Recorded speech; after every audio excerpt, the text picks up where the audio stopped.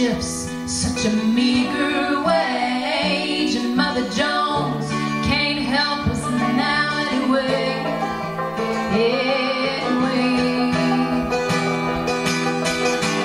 We'll take the roads, we'll take the trains by force, Lord, from the gathering storm. Lay down the Bibles, dig up the old guns, lamented. Here we come, oh, here we come.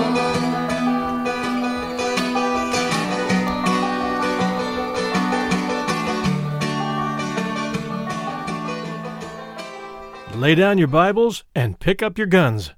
These words from recording artist Louise Mosery's song, The Battle of Blair Mountain, co-written with Mike Richardson, with vocal and banjo backup from Anna Uptain, echo the painful cry of thousands of West Virginia men and women who rose up against the coal companies that had them living in tents, starving, and working like slaves for the bituminous black gold that was filling the coffers of ruthless investors and politicians in the mining camps of Appalachia in 1912. When the coal companies turned to eviction, threats, and finally murder to keep the miners down, the miners and their families, beaten and starving, had no choice but to lay down their Bibles and pick up their guns. The fight that ensued was, and still remains, the bloodiest labor conflict in American history, leaving hundreds dead, families broken, and all faith in government shattered. It is to those mine workers and their families and their descendants that this episode regarding this long-forgotten story is dedicated.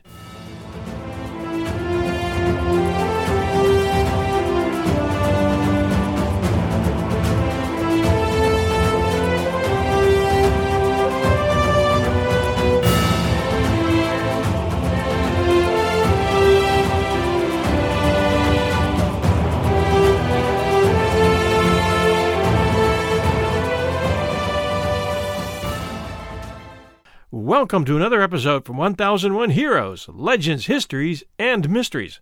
This one, the true story of the largest and deadliest labor uprising in American history. A story with as many twists and turns as West Virginia has country roads, hills, and hollows. Years ago, a singer and teller of tales named Tennessee Ernie Ford had a record called 16 Tons, a story about a coal miner's predicament that stated no matter how hard he worked or how much coal he shoveled, the odds were stacked against him and his family. His meager wages all went back to the company's store for food and clothing and rent, leaving he and his wife and kids owing money he hadn't even made yet to the coal company. "I owe my soul to the company's store," was the catchphrase to that song, and how true it was. In the late 1800s in West Virginia, it wasn't easy to be a coal miner. For starters, mining wasn't just a job. It was a way of life, and a hard way of life. You lived in a company town, bought all your food and supplies at the company store, were paid in company money called scrip. You sent your kids to the company school, read the company paper, obeyed the company-employed police, and so it went. Because the coal companies controlled every aspect of the miners' lives, they could do whatever they wanted, pay as little as they felt like, teach what they felt like, and trap the miners in a cycle of bare-bones existence as they saw fit. And as if that wasn't bad enough, the job was extremely dangerous. Fatal accidents, including mine cave-ins, explosions, and poison gas releases, were frequent. And if you survived those, illnesses such as black lung disease claimed the miners and their families alike. Living in a cloud of coal dust will kill you sooner or later. As the decades wore on, the owners of these coal companies in the U.S. kept raking in the profits and figured that the lives of the men doing all the hard work were expendable. When one dropped, there was always another ready to take his place, oftentimes his son. They started them as soon as they could pick up a shovel. In some parts of the country, the new union movement, called the United Mine Workers of America, UMWA, began to gain a foothold, but it was slow coming, like most other things, to the coal-rich hills of West Virginia. One reason for this was that the coal companies were willing to fight unions and progress, seeing them as a threat to their profits. And so, southwestern West Virginia, the beating heart of the coal industry, stayed mostly non-union. By around 1910, though, the pressure was building. The stakes were high, and so was the tension building between workers and their bosses. And that tension built and built until it eventually exploded into what is this day the largest armed insurrection in the U.S. since the Civil War. For 5 days, from late August to early September 1921, in Logan County, West Virginia, some 10,000-plus armed coal miners confronted 3,000 better-armed lawmen and strikebreakers called the Logan Defenders, who were backed by coal mine operators. The miners had been trying to unionize the southwestern West Virginia coal fields. The lawmen, including the police and the paid guns, were trying to stop them. This pitched battle capped roughly 10 years of confrontations, which began in earnest in 1912 near Charleston, West Virginia, with the Paint Creek Cabin Creek strike, the first major demonstration by pro-union workers. Coal miners were fed up with the low wages and the poor working conditions, loading tons of coal for weeks, months, years on end in the cramped, dark mines, only to find themselves deeper in debt at the end of each day. The miners demanded the right to unionize, the right to free speech and assembly, as guaranteed them in the U.S. Constitution, and the right to be paid accurately and in real U.S. dollars rather than company scrip. They were tired of being cheated out of their already meager wages.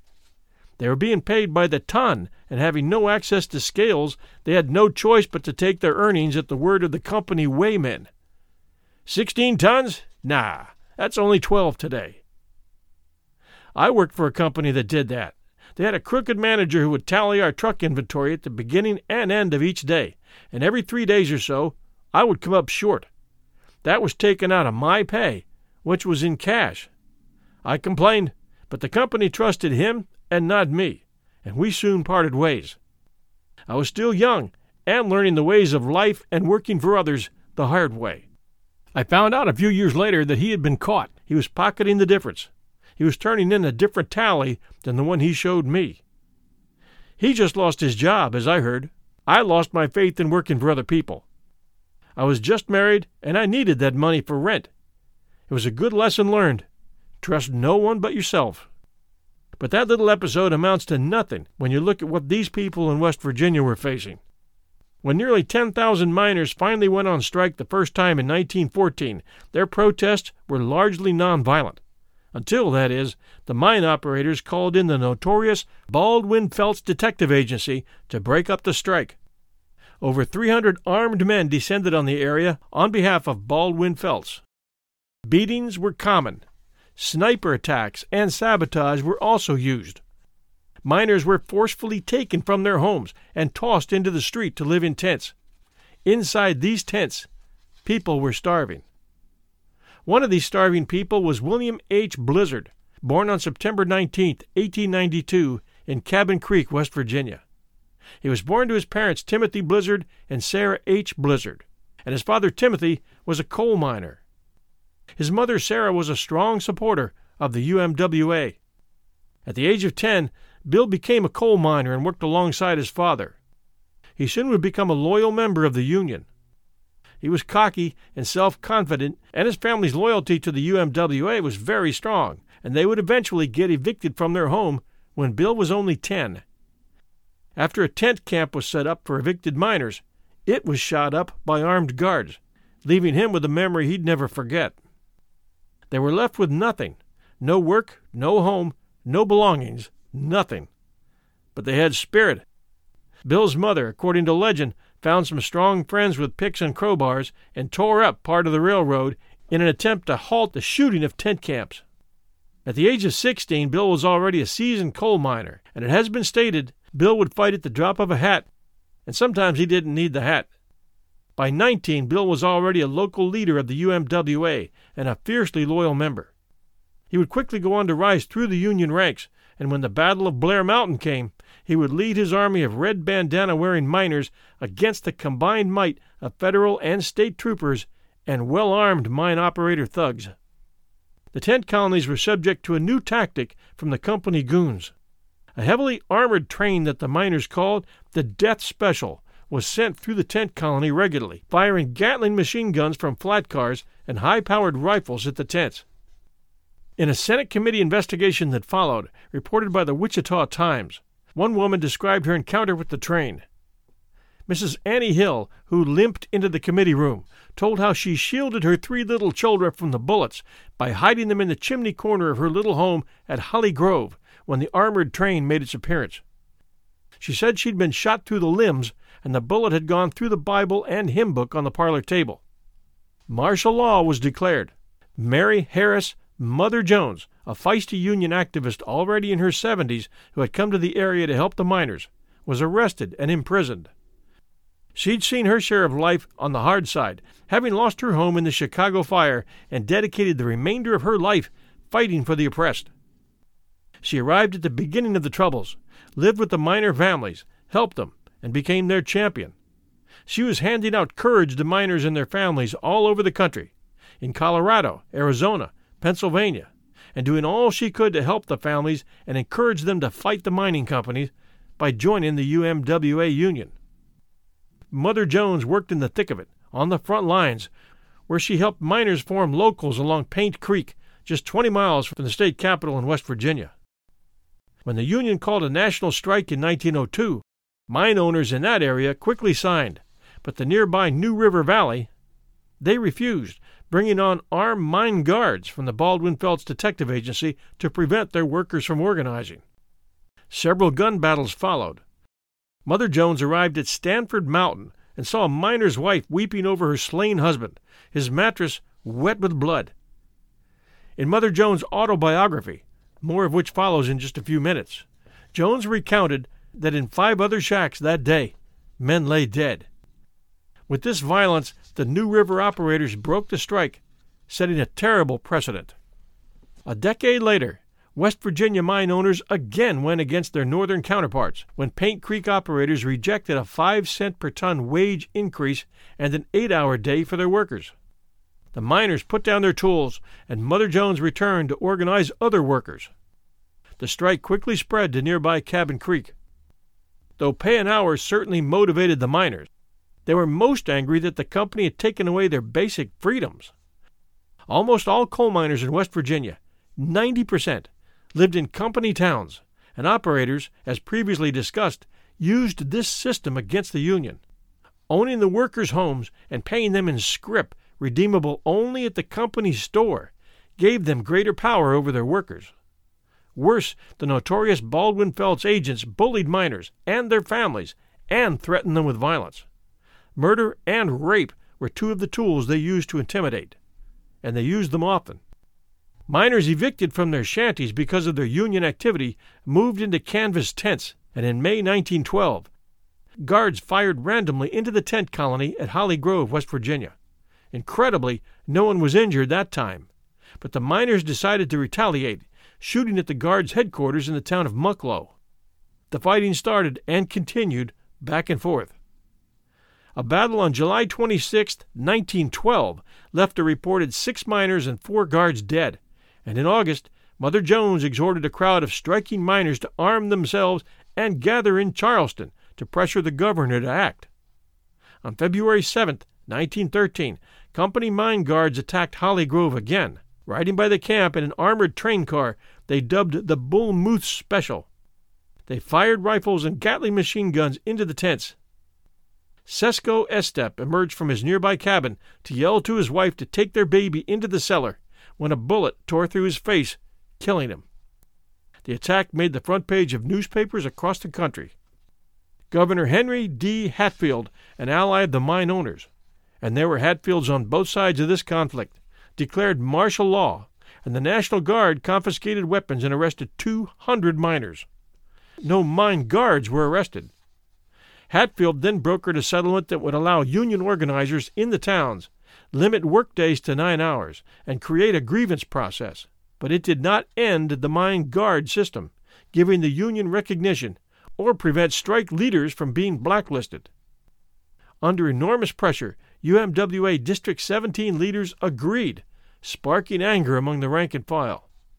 Unsatisfied with the union leadership's deal, miners Frank Keeney and Fred Mooney organized a series of wildcat strikes that forced operators to agree to an arbitration procedure and end the blacklist. The pair was ultimately elected president and secretary-treasurer of District 17. The Paint Creek-Cabin Creek strike had ended, with 10 guards and 12 miners killed in the fighting. I took the time to study upon Mother Jones, whose life and deeds on behalf of the poor and disadvantaged is heralded usually only by progressives today, who keep her story alive. A San Francisco magazine named after her still touts progressive philosophy, and although I am not at all in their camp, I think they picked a fighter in her, and in my stories I give the facts and let the chips fall where they may. In Mother Jones' autobiography, I was surprised to see that she had traveled everywhere on behalf of the UAMW, and was in the middle of dozens of disputes, from Arizona and Colorado to Pennsylvania and West Virginia, and witnessed much of the violence and killing, right alongside the displaced families whose lives were given hope by her very presence. This is an excerpt in her diary that applies to our story. I think you'll appreciate hearing parts of the story from someone who was there and involved. Pictures show her to be in her 70s or better, always dressed in black, and often leading the marches and protests, and holding a sign in state after state that she traveled to, and she was always on the move. Here are some portions of her accounts, first from 1912 on Paint Creek, and in Episode 2 from the Blair Mountain War in 1920 and the aftermath. She writes, "One morning when I was west, working for the South Pacific Machinists, I read in the paper that the Paint Creek Coal Company would not settle with their men and had driven them out into the mountains. I knew that Paint Creek country. I had helped the miners organize that district in 1904, and now the battle had to be fought all over again. I canceled my speaking dates in California, tied up all my possessions in a black shawl — I liked traveling light — and went immediately to West Virginia. I arrived in Charleston in the morning, went to a hotel, washed up, and got my breakfast early in order to catch the one local train a day that goes into Paint Creek. The train wound in and out among the mountains, dotted here and there with the desolate little cabins of miners. From the brakeman and the conductor of the train, I picked up the story of the strike. It had started on the other side of Kanawha Hills in a frightful district called Russia, which was Cabin Creek. Here the miners had been peons for years, kept in slavery by the guns of the coal company, and by the system of paying in scrip, so that a miner never had any money should he wish to leave the district. He was cheated of his wages when his coal was weighed, cheated in the company store where he was forced to purchase his food, charged an exorbitant rent for his kennel in which he lived and bred, docked for school tax and burial tax, and physician, and for protection, meaning the gunman who shot him back into the mines if he rebelled. No one was allowed in the Cabin Creek district without explaining his reason for being there to the gunmen who patrolled the roads, all of which belonged to the coal company. The miners finally struck. It was a strike of desperation. The strike of Cabin Creek spread to Paint Creek, where the operators decided to throw their fate in with the operators of Cabin Creek. Immediately, all civil and constitutional rights were suspended. The miners were told to quit their houses and told at the point of a gun.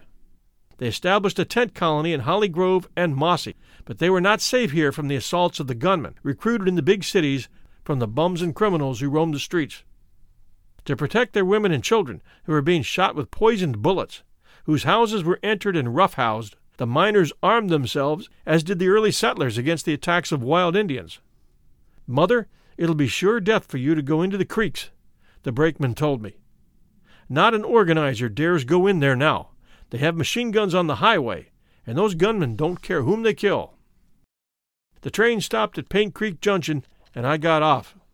There were a lot of gunmen, armed to the teeth, lolling about. Everything was still, and no one would know of the bloody war that was raging in those silent hills except for the sight of those guns and the strange, terrified look on everyone's faces. You know how to book flights and hotels. All you're missing is a tool to plan the travel experiences you'll have once you arrive. That's why you need Viator. Book guided tours, excursions, and more in one place. There are over 300,000 travel experiences to choose from, so you can find something for everyone. And Viator offers free cancellation and 24/7 customer support for worry-free travel. Download the Viator app now and use code Viator10 for 10% off your first booking in the app. Find travel experiences for you. Do more with Viator. I stood for a moment looking up at the everlasting hills, when suddenly a little boy ran screaming up to me, crying, "Mother Jones, did you come to stay with us?" He was crying and rubbing his eyes with his dirty little fist. "Yes, my lad, I've come to stay," said I. A guard was listening. "You have?" says he. "I have," says I. The little fellow threw his arms around my knees and held me tight. "Oh, mother," said he, "they drove my papa away, and we don't know where he is. And they threw my mama and all the kids out of the house, and they beat my mama, and they beat me." He started to cry again, and I led him away up the creek. All the way he sobbed out his sorrows no little child should ever know, told of brutalities no child should ever witness. "See, mother, I'm all sore where the gunman hit me." And he pulled down his cotton shirt and showed me his shoulders, which were black and blue. "The gunman did that?" "Yes, and my mama's worse than that." Suddenly he began screaming, "The gunman! The gunman! Mother, when I'm a man, I'm going to kill 20 gunmen for hurting my mama. I'm going to kill them dead. All dead." I went up to the miners' camp in Holly Grove, where all through the winter, through snow and ice and blizzard, men and women and little children had shuddered in canvas tents that America might be a better country to live in. I listened to their stories. I talked to Mrs. Sevilla, whose unborn child had been kicked dead by gunmen while her husband was out looking for work. I talked with widows whose husbands had been shot by the gunmen, with children whose frightened faces talked more effectively than their baby tongues. I learned how the scabs had been recruited in the cities, locked in boxcars, and delivered to the mines like so much pork. "I think the strike is lost, Mother," said an old miner whose son had been killed. "Lost? Not until your souls are lost," said I. I traveled up and down the creek, holding meetings, rousing the tired spirits of the miners. I got 3,000 armed miners to march over the hill secretly to Charleston, where we read a declaration of war to Governor Glasscock, who, scared as a rabbit, met us on the steps of the State House. We gave him just 24 hours to get rid of the gunman, promising him that hell would break loose if he didn't. He did. He sent the state militia in, who at least were responsible to society and not to the operators alone. One night in July, a young man, Frank Keeney, came to me. "Mother," he said, "I've been up to Charleston trying to get someone to go up to Cabin Creek, and I can't get anyone to go. The national officers say they don't want to get killed. Boswell told me you were over here in the Paint Creek, and that perhaps you might come over into the Cabin Creek district." "I'll come up," says I. "I've been thinking of invading that place for some time." I knew all about Cabin Creek, old Russia. Labor organizer after organizer had been beaten into insensibility, thrown into the creek, tossed into some desolate ravine. The creek ran with the blood of brave men, of workers who had tried to escape their bondage. "Where can we hold our meetings?" I asked. "I don't know, Mother. The company owns every bit of dust for 20 square miles about, and the guards arrest you for trespassing." "Is there an incorporated village anywhere near?" "Exdale," said he, "is free." "Bill a meeting for me there Tuesday night. Get the railway men to circulate the bills." Monday night, a fellow by the name of Ben Morris, a National Board member, came to me and said, "Mother, I understand you are going up to Cabin Creek tomorrow. Do you think that is wise?" "It's not wise," said I, "but it's necessary." "Well, if you go, I'll go," said he. "No, I think it is better for me to go alone. You represent the national office. I don't. I'm not responsible to anyone. If anything happens and you are there, the operators might sue the union for damages. I go as a private citizen. All they can do to me is put me in jail, and I'm used to that." He left me and went directly to the governor and told him to send a company of militia up to Cabin Creek, as I was going up there. Then he got the sheriff to give him a bodyguard, and he sneaked up behind me. At any rate, I did not see him or the militia on the train, nor did I see them when I got off. In Exdale, a sympathetic merchant let me stay in his house until the meeting began.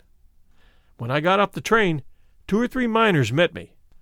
"Mother," they said, "do you know there is a detective along with you? He's behind you now, the fellow with the red necktie." I looked around. I went up to him. "Isn't your name Corcoran?" said I. "Why, yes," said he, surprised. "Aren't you the Corcoran who followed me up New River in the strike of 1902? You were working for the Chesapeake and Ohio Railroad and the Coal Company then." "Why, yes," said he, "but you know people change." "Not sewer rats," said I. "A sewer rat never changes." That night we held a meeting. When I got up to speak, I saw the militia that the national organizer had had the governor send. The board member was there. He had made arrangements with the local chairman to introduce him.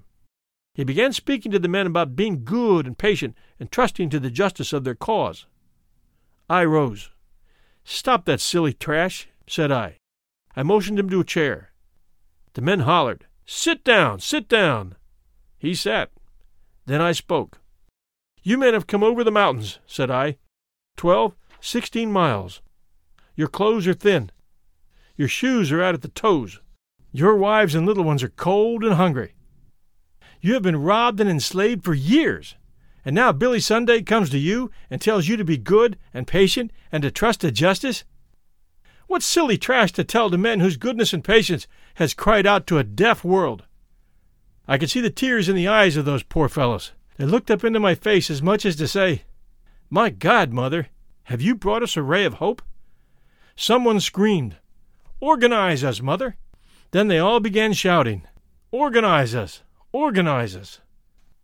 "March over to that dark church on the corner, and I will give you the obligation," said I. The men started marching. In the dark, the spies could not identify them. "You can't organize those men," said the board member, "because you haven't the ritual." "The ritual, hell," said I. "I'll make one up." "They have to pay $15 for a charter," said he. "I will get them their charter," said I. "Why, those poor wretches haven't 15 cents for a sandwich. All you care about is your salary, regardless of the destiny of these men." On the steps of the darkened church, I organized those men. They raised their hands and took the obligation to the Union. "Go home from this meeting," said I. "Say nothing about being a Union man. Put on your overalls in the morning. Take your dinner buckets and go to work in the mines, and get the other men out." They went to work. Every man who had attended that meeting was discharged. That caused the strike, a long, bitter, cruel strike. Bullpens came, flags came, the militia came. More hungry, more cold, more starving, more ragged than Washington's army that fought against tyranny were the miners of the Kanawha Mountains. And just as grim, just as heroic. Men died in those hills, that others might be free. One day a group of men came down to Exdale from Red Warrior Camp to ask me to come up there and speak to them. 36 men came down in their shirt sleeves. They brought a mule and a buggy for me to drive in with a little miner's lad for a driver. I was to drive in the creek bed, as that was the only public road, and I could be arrested for trespass if I took any other. The men took the shorter and easier way along the C&O tracks which paralleled the creek a little way above it. Suddenly, as we were bumping along, I heard a wild scream. I looked up at the tracks along which the miners were walking. I saw the men running, screaming as they went. I heard the whistle of bullets. I jumped out of the buggy and started to run up to the track. One of the boys screamed, "God, Mother, don't come! They'll kill—" "Stand still!" I called. "Stand where you are! I'm coming!" When I climbed up into the tracks, I saw the boys huddled together, and around a little bend of the tracks, a machine gun and a group of gunmen. "Oh, Mother, don't come!" they cried. "Let them kill us, not you." "I'm coming, and no one's going to get killed," said I. I walked up to the gunman and put my hand over the muzzle of the gun. Then I just looked at those gunmen, very quiet, and said nothing. I nodded my head for the miners to pass. "Take your guns off that gun, you hellcat!" yelled a fellow called Mayfield, crouching like a tiger to spring at me. I kept my hand on the muzzle of the gun. "Sir," said I, "my class goes into the mines. They bring out the metal that makes this gun. This is my gun. My class melt the minerals in furnaces and roll the steel. They dig the coal that feeds furnaces. My class is not fighting you, not you. They are fighting with bare fists and empty stomachs the men who robbed them and deprived their children of childhood. It is the hard-earned pay of the working class that your pay comes from. They aren't fighting you." Several of the gunmen dropped their eyes, but one fella, this Mayfield, said, "I don't care a damn. I'm going to kill every one of them, and you too." I looked him full in the face. "Young man," said I want to tell you that if you shoot one bullet out of this gun at those men, if you touch one of my white hairs, that creek will run with blood, and yours is going to be the first to crimson it. I do not want to hear the screams of those men, nor see the tears, nor feel the heartache of the wives and little children. These boys have no guns. Let them pass." "So our blood is going to crimson the creek, is it?" snarled Mayfield. I pointed to the high hills. "Up there in the mountain I have 500 miners. They are marching armed to the meeting I am going to address. If you start the shooting, they will finish the game." Mayfield's lips quivered like a tiger's deprived of its flesh. "Advance," he said to the miners. They came forward. I kept my hand on the gun. The miners were searched. There were no guns on them. They were allowed to pass. I went down the side of the hill to my buggy. The mule was chewing grass, and the little lad was making a willow whistle. I drove on. That night I held my meeting. But there weren't any 500 armed men in the mountains. Just a few jackrabbits, perhaps, but I had scared that gang of cold-blooded hired murderers, and Red Warrior Camp was organized. The miners asked me to come up to Weinberg, a camp in the Creek District. Every road belonged to the coal company. Only the bed of the creek was a public road. At that time of the year, early spring, the water in the creek was high. I started for Weinberg, accompanied by a newspaper man named West of the Baltimore Sun. We walked along the railroad track. Again I met the gunmen with their revolvers and machine guns. Mayfield was there too. "You can't walk here," he growled. "Private property." "You don't mean to say you're going to make that old lady walk that creek in that ice-cold water, do you?" said the reporter. "It's too damn good for her. She won't walk it," he laughed. "Won't I?" said I. And she writes, I took off my shoes, rolled up my skirt, and walked the creek. At Weinberg, the miners, standing in the creek and on its edges, met me. With our feet in water, we held a meeting. Holding their shoes in their hands, their trousers rolled up, the men took the obligation to the Union. I was very tired. A miner stepped up to me and asked me to come to his cabin and have a dish of tea. "Your house is on private property," yelled a gunman. "She can't go."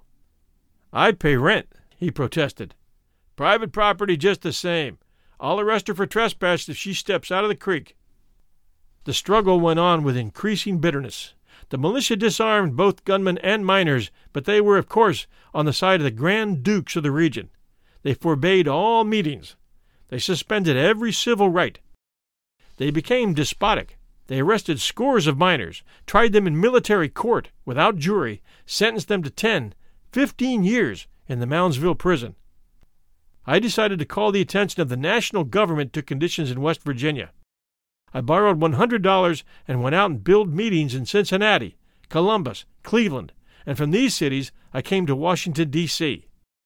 I had already written to Congressman W.B. Wilson to get up a protest meeting. The meeting was held in the Armory and it was packed. Senators, congressmen, secretaries, citizens. It is usual to have star orators at such meetings who use parlor phrases. Congressman Wilson told the audience that he hoped they would not get out of patience with me, for I might use some language which Washington was not accustomed to hear. I told the audience what things were happening in West Virginia, proceedings that were un-American. I told them about the suspension of civil liberty by the military, of the wholesale arrests and military sentences. This is the seat of a great Republican form of government. If such crimes against the citizens of the state of West Virginia go unrebuked by the government, I suggest that we take down the flag that stands for constitutional government and run up a banner saying, "This is the flag of the money oligarchy of America." The next day by 12 o'clock, all the military prisoners but 2 were called down to the prison office and signed their own release. From Washington, I went to West Virginia to carry on my work. The day before I arrived, an operator named Quinn Morton, the sheriff of Kanawha County, Bonner Hill, deputies and guards drove an armored train with Gatling guns through Holly Grove, the tent colony of the miners, while they were sleeping. Into the quiet tents of the workers the guns were fired, killing and wounding the sleepers. One man rose and picked up a couple of children and told them to run for their lives. His feet were shot off. Women were wounded. Children screamed with terror. No one was arrested. 3 days later, a mine guard, Fred Bobbitt, was killed in an altercation. 50 strikers and their organizers were immediately arrested, and without a warrant. I went to Boomer, where the organization is composed of foreigners, and I went to Longacre, getting each local union to elect a delegate who should appeal to the governor to put a stop to the military despotism. I met all these delegates in a church, and I told them how they were to address the governor. We took the train for Charleston. I thought it better for the delegates to interview the governor without me, so after cautioning them to keep cool, I went over to the hotel where they were to meet me after their interview. As I was going along the street, a big elephant called Dan Cunningham grabbed me by the arm and said, "I want you." He took me to the Rower Hotel and sent for a warrant for my arrest. Later I was put on the C&O train and taken down to Pratt and handed over to the military. They were not looking for me, so they had no bullpen ready. So Dr. Hansford and his wife took care of me and some organizers who were arrested with me. The next day I was put in solitary in a room guarded by soldiers who paced day and night in front of my door. I could see no one. I will give the military of West Virginia credit for one thing. They are far less brutal and cold-blooded than the military of Colorado. After many weeks we were taken before the judge advocate. The court had sent 2 lawyers to my bullpen to defend me, but I had refused to let them defend me in that military court. I refused to recognize the jurisdiction of the court, to recognize the suspension of the civil courts. My arrest and trial were unconstitutional. I told the judge advocate that this was my position. I refused to enter a plea. I was tried for murder.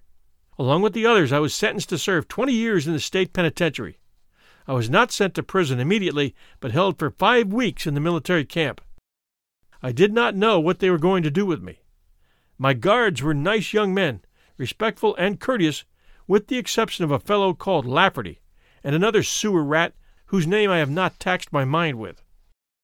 Then from California came Abe, the great lion-hearted editor of the San Francisco Bulletin.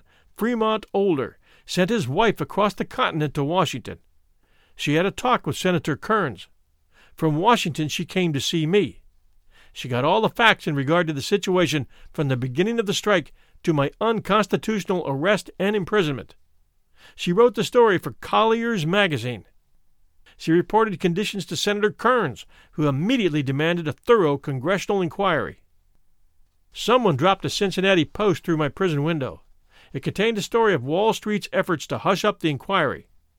If Wall Street gets away with this, I thought, and the strike is broken, it means industrial bondage for long years to come in the West Virginia mines. I decided to send a telegram via my underground railway to Senator Kearns. There was a hole in the floor of my prison cabin. A rug covered the hole. I lifted the rug and rang 2 beer bottles against one another. A soldier who was my friend came crawling under the house to see what was up. He had slipped me little things before, and I had given him what little I had to give, an apple, a magazine. So I gave him the telegram and told him to take it 3 miles up the road to another office. He said he would. "It's fine stuff, Mother," he said. That night when he was off duty, he trudged 3 miles up the road with the telegram and sent it. The next day in Washington, the matter of a congressional inquiry in the West Virginia mines came up for discussion in the Senate. Senator Goff from Clarksburg, who had stock in the coal mines of West Virginia, got up on the floor and said that West Virginia was a place of peace until the agitators came in. "And the grandmother of agitators in this country," he went on, "is that old Mother Jones. I learned from the governor that she is not in prison at all, but is only detained in a very pleasant boarding house." Senator Kearns rose. "I have a telegram from this old woman of 84 in this very pleasant boarding house," said he. "I will read it." To the astonishment of the senators and the press, He then read my telegram. They had supposed the old woman's voice was in prison with her body. From out the military prison walls of Pratt, West Virginia, where I have walked over my 84th milestone in history, I send you the groans and tears and heartaches of men, women, and children as I have heard them in this state. From out these prison walls, I plead with you for the honor of the nation to push that investigation, and the children yet unborn will rise and call you blessed. Then the Senate took action. A senatorial commission was appointed to investigate conditions. 1 hour after this decision, Captain Sherwood of the militia, a real man in every sense of the word aside from the uniform, said to me, "Mother, the governor telephoned me to bring you to Charleston at once. You have only 25 minutes before the train comes." "What does the governor want?" said I. He didn't say. When I got to the governor's office, I had to wait some time because the governor and the mine owners were locked behind doors holding a secret conference as to how they should meet the senatorial investigation. Governor Hatfield had succeeded Governor Glasscock, and he told me, when he finally admitted me, that he had been trying to settle the strike ever since he'd been elected. "I could have settled it in 24 hours, said I. He shook his head mournfully. I would make the operators listen to the grievances of their workers. I would take the $650,000 spent for the militia during this strike and spend it on schools and playgrounds and libraries that West Virginia might have a more highly developed citizenry, physically and intellectually. You would then have fewer little children in the mines and factories, fewer later in jails and penitentiaries, fewer men and women submitting to conditions that are brutalizing and un-American." The next day he attended the convention of the miners that was in session in Charleston. I saw him there, and I said to him, "Governor, I am going out of town tomorrow." "Where are you going?" "I'm going to consult a brain specialist. My brain got out of balance while I was in the bullpen." "Didn't you know I was a doctor?" said he. "Your pills won't do me any good," I said. One day when I was in Washington, a man came to see me who said General Elliott had sent him to me. General Elliott was the military man who had charge of the prisoners sentenced to the penitentiary in the court-martial during the strike. Never would I forget that scene on the station platform of Pratt when the men were being taken to Moundsville, their wives screaming frantically, the little children not allowed to kiss or caress their fathers. Neither the screams nor the sobs touched the stone heart of General Elliott. And now General Elliott had sent a friend to me to ask me to give him a letter endorsing him for Congress. "And did General Elliott send you?" "Yes." "Then tell the General that nothing would give me more pleasure than to give you a letter, but it would be a letter to go to hell and not to Congress." In the fall of 1912, I went to Elksdale, West Virginia. A strike had been going on in that section of the coal country for some time. A weary lull had come in the strike, and I decided to do something to rouse the strikers and the public.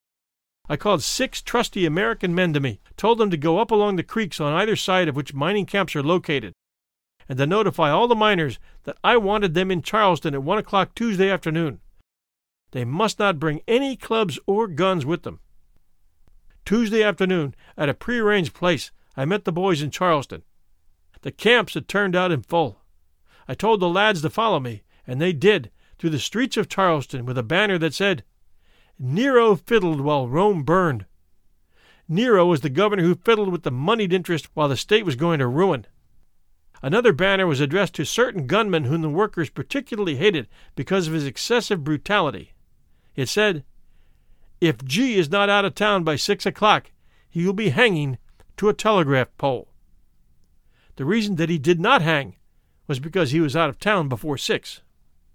We gathered on the State House grounds. I went into the governor's office and requested him politely to come out, as there were a lot of Virginia's first families giving a lawn party outside, and they wanted him to talk to them. I could see that he wanted to come out, but he was timid. "Mother," he said, "I can't come with you, but I'm not as bad as you might think." "Come," said I, pulling his coattails. He shook his head. He looked like a scared child, and I felt sorry for him. A man without the courage of his emotions. A good, weak man who could not measure up to a position that took great strength of mind, a character of granite. From a platform on the State House steps, I read a document that we had drawn up, requesting the governor to do away with the murderous Baldwin Felts guards and gunmen. We asked him to reestablish America and American traditions in West Virginia. I called a committee to take the document into the State House and place it reverently on the governor's table. I then spoke to the crowd and in conclusion said, "Go home now. Keep away from the saloons. Save your money. You're going to need it." "What will we need it for, Mother?" someone shouted. "For guns," said I. "Go home and read the immortal Washington's words to the colonists. He told those who were struggling for liberty against those who would not heed or hear to buy guns." They left the meeting peacefully and bought every gun in the hardware stores of Charleston. They took down the old hammerlocks from their cabin walls. Like the Minutemen of New England, they marched up the creeks to their homes with the grimness of the soldiers of the Revolution. The next morning, alarms were ringing. The United States Senate called attention to the Civil War that was taking place but 350 miles from the capital. The sleepy eye of the national government looked upon West Virginia.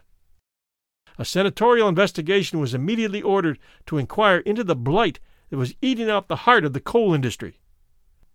Once again, the public was given a chance to hear the stifled cry of the miners in their eternal struggle. One night I went with an organizer named Scott to a mining town in the Fairmont district where the miners had asked me to hold a meeting. When we got out the car, I asked Scott where I was to speak, and he pointed to a frame building. We walked in. There were lighted candles on an altar.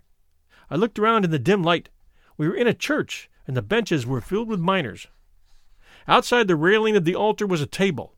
At one end sat the priest with the money of the union in his hands. The president of the local union sat at the other end of the table. I marched down the aisle. "What's going on?" I asked. "Holding a meeting," said the president. "What for?" "For the union, Mother. We rented the church for our meetings." I reached over and took the money from the priest. Then I turned to the miners. "Boys," I said, "this is a praying institution. You should not commercialize it. Get up, every one of you, and go out in the open fields." They got up and went out and sat around a field while I spoke to them. The sheriff was there, and he did not allow any traffic to go along the road while I was speaking. In front of us was a schoolhouse. I pointed to it and I said, "Your ancestors fought for you to have a share in that institution over there. It's yours. See the school board, and every Friday night hold your meetings there. Have your wives clean it up Saturday morning for the children to enter Monday. Your organization is not a praying institution. It's a fighting institution. It's an educational institution along industrial lines. Pray for the dead, but fight like hell for the living."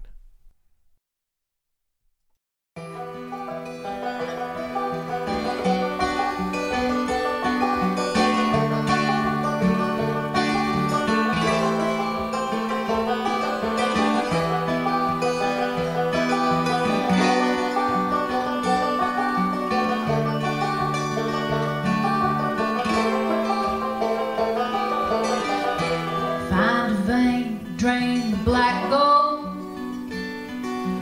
Hoping to God that the timbers hold.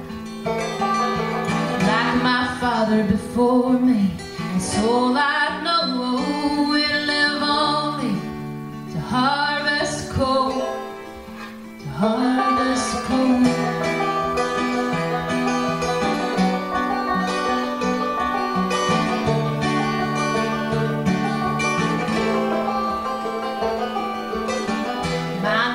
Mercy, about as shallow as a grave. We're living in shanty towns, we ain't got no say.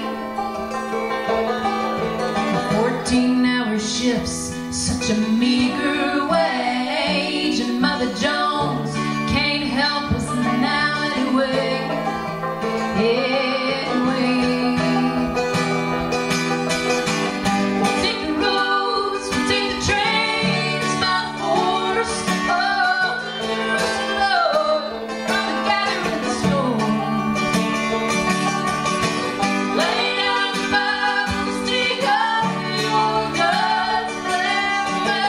Take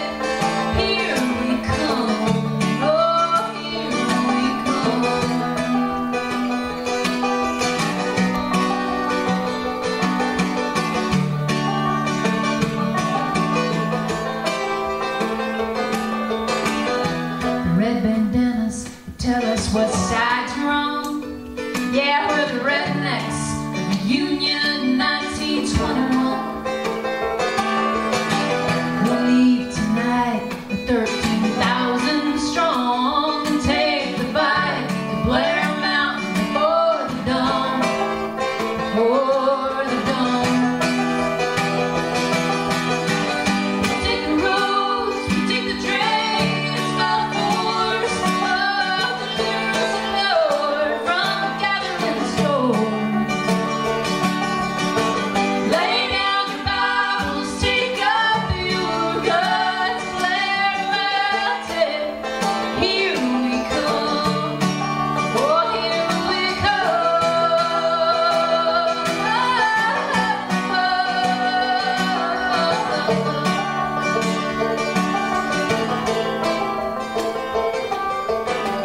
I fight for my father, still buried in the mine.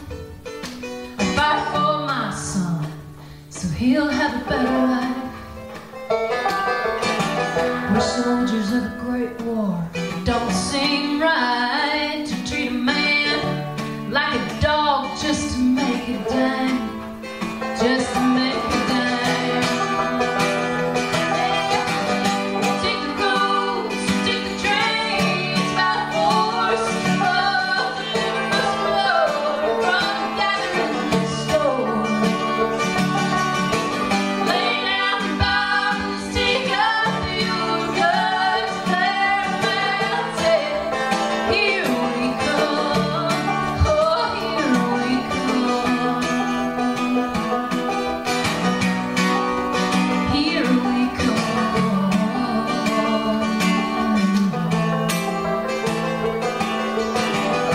To find a vein, drain the black gold. You better hope to God that those timbers hold.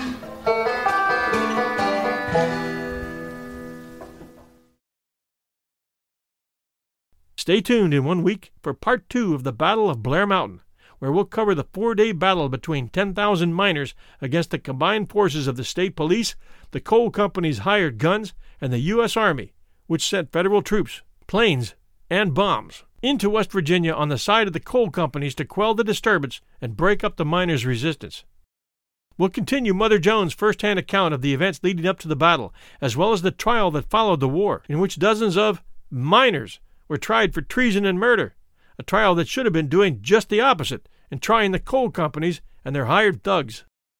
We'll also update you on the situation today, as coal companies have been trying for years to get rights to strip mine Blair Mountain by tearing off the top half of the mountain, while activists have been fighting to make it an historic shrine.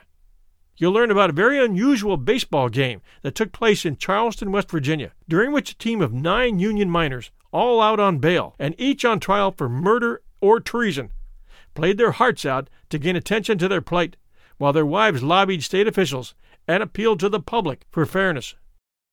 Thanks for joining us at 1001 Heroes, Legends, Histories, and Mysteries. Someday we'll have a guest join us for a debate on unions, but it's hard to mount any kind of an argument against the need for them 100 years ago in West Virginia. If you're railing against them today, keep in mind that it was the fat cats, lawyers, and politicians all the way up to the White House that brought this about all those years ago. We're supported in part by our sponsors and in part by our patrons of the arts at Patreon, so please stop by patreon.com, patreon.com/1001 Stories Network, and pledge a few dollars monthly to keep us rolling. Thank you. That's patreon.com/1001 Stories Network. And keep those great reviews coming to all of our 1001 shows. Thanks to each and every one of you that takes the extra few minutes to do those reviews at Apple Podcasts. Thanks, everyone. We'll be back with a riveting part 2 next week.